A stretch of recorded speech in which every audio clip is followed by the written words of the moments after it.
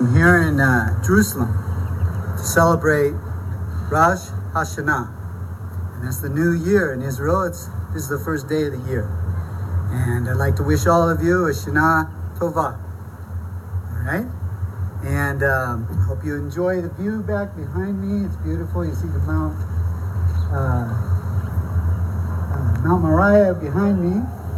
You see the old wall, the grave sites. We're on top of Mount Olives as we speak, the very place where Jesus, Yeshua, ascended to heaven and someday will descend down here. And he will make judgment. And we all need to be ready for that, brothers and sisters.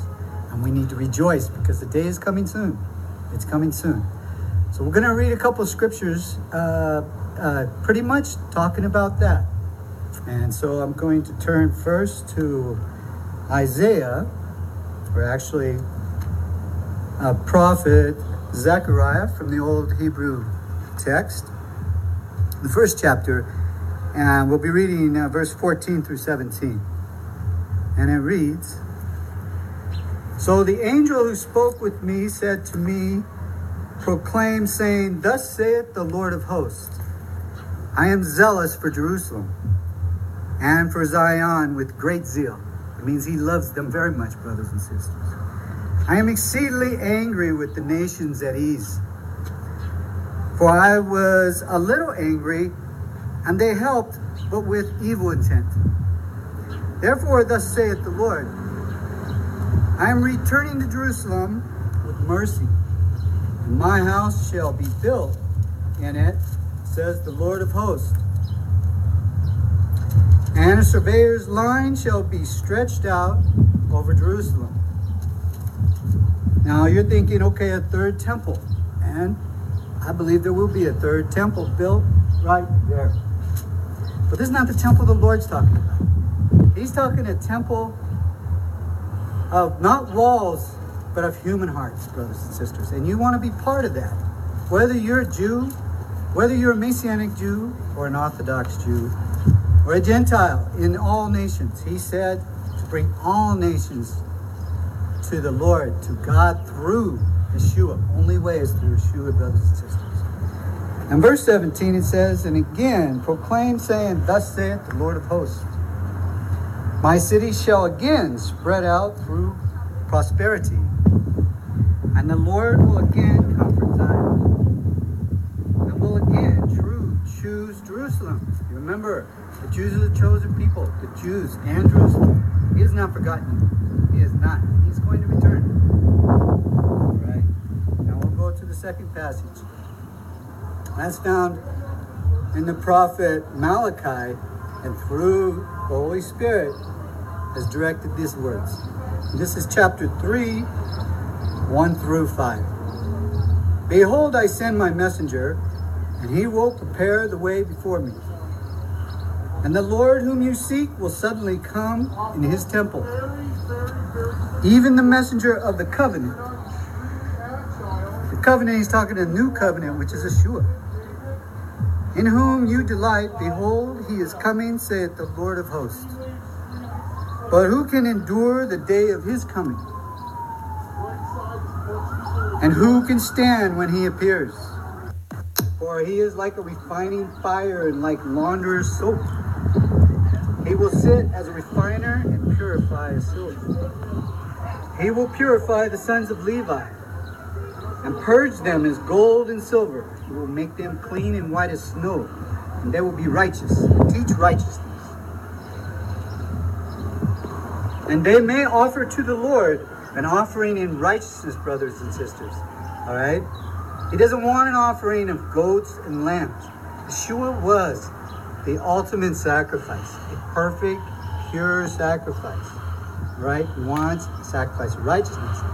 When Yeshua was here, the first thing he taught was repentance, brothers and sisters. We must repent. Right? In Acts 2:38, the word says, "Repent and be baptized in the name of Yeshua, and you shall receive the Holy Spirit." You must have the Holy Spirit to be his. Scripture says if you don't have the Holy Spirit, you are not his. Now, baptism is a symbol, and he wants you to do that. Okay, it's proclaiming you believe in Yeshua. You believe he died for your sins and rose to heaven and is coming back for you. And you believe with all your heart, mind, and soul. And you love your neighbor as yourself. And you will meet him and you will be with him forever and ever, brothers and sisters. So it's important. Now in Romans 12:1, it says, make your bodies a living sacrifice for him. It says it's your reasonable service, brothers and sisters. So please don't disregard what I'm telling you.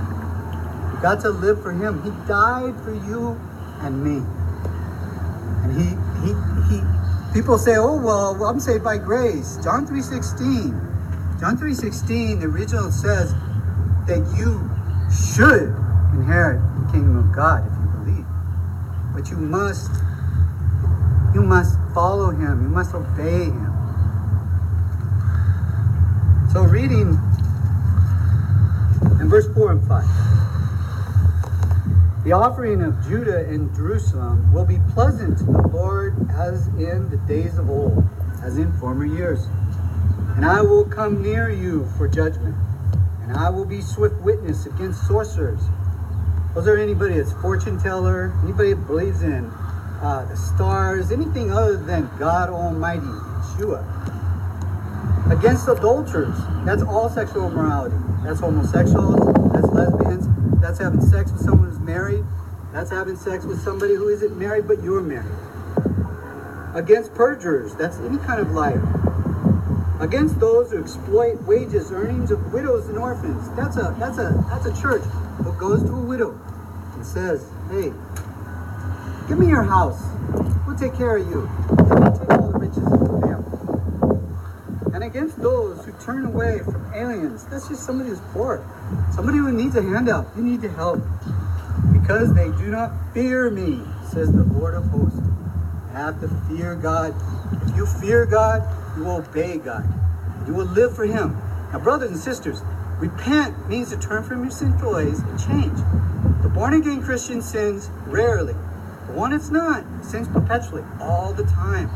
Now, if you go back the way you were sinning, he says, if you willfully sin after you receive the knowledge of the truth, there no longer remains a sacrifice for sin. That sacrifice was Yeshua dying for you. But can you get back? Yes, you can. The prodigal son proves that. You come back, you repent genuinely in your heart, 100%, not 99%, and he will bring you back to the kingdom. So brothers and sisters, I hope you're enriched by this message. I'm just Brother Joe, no title.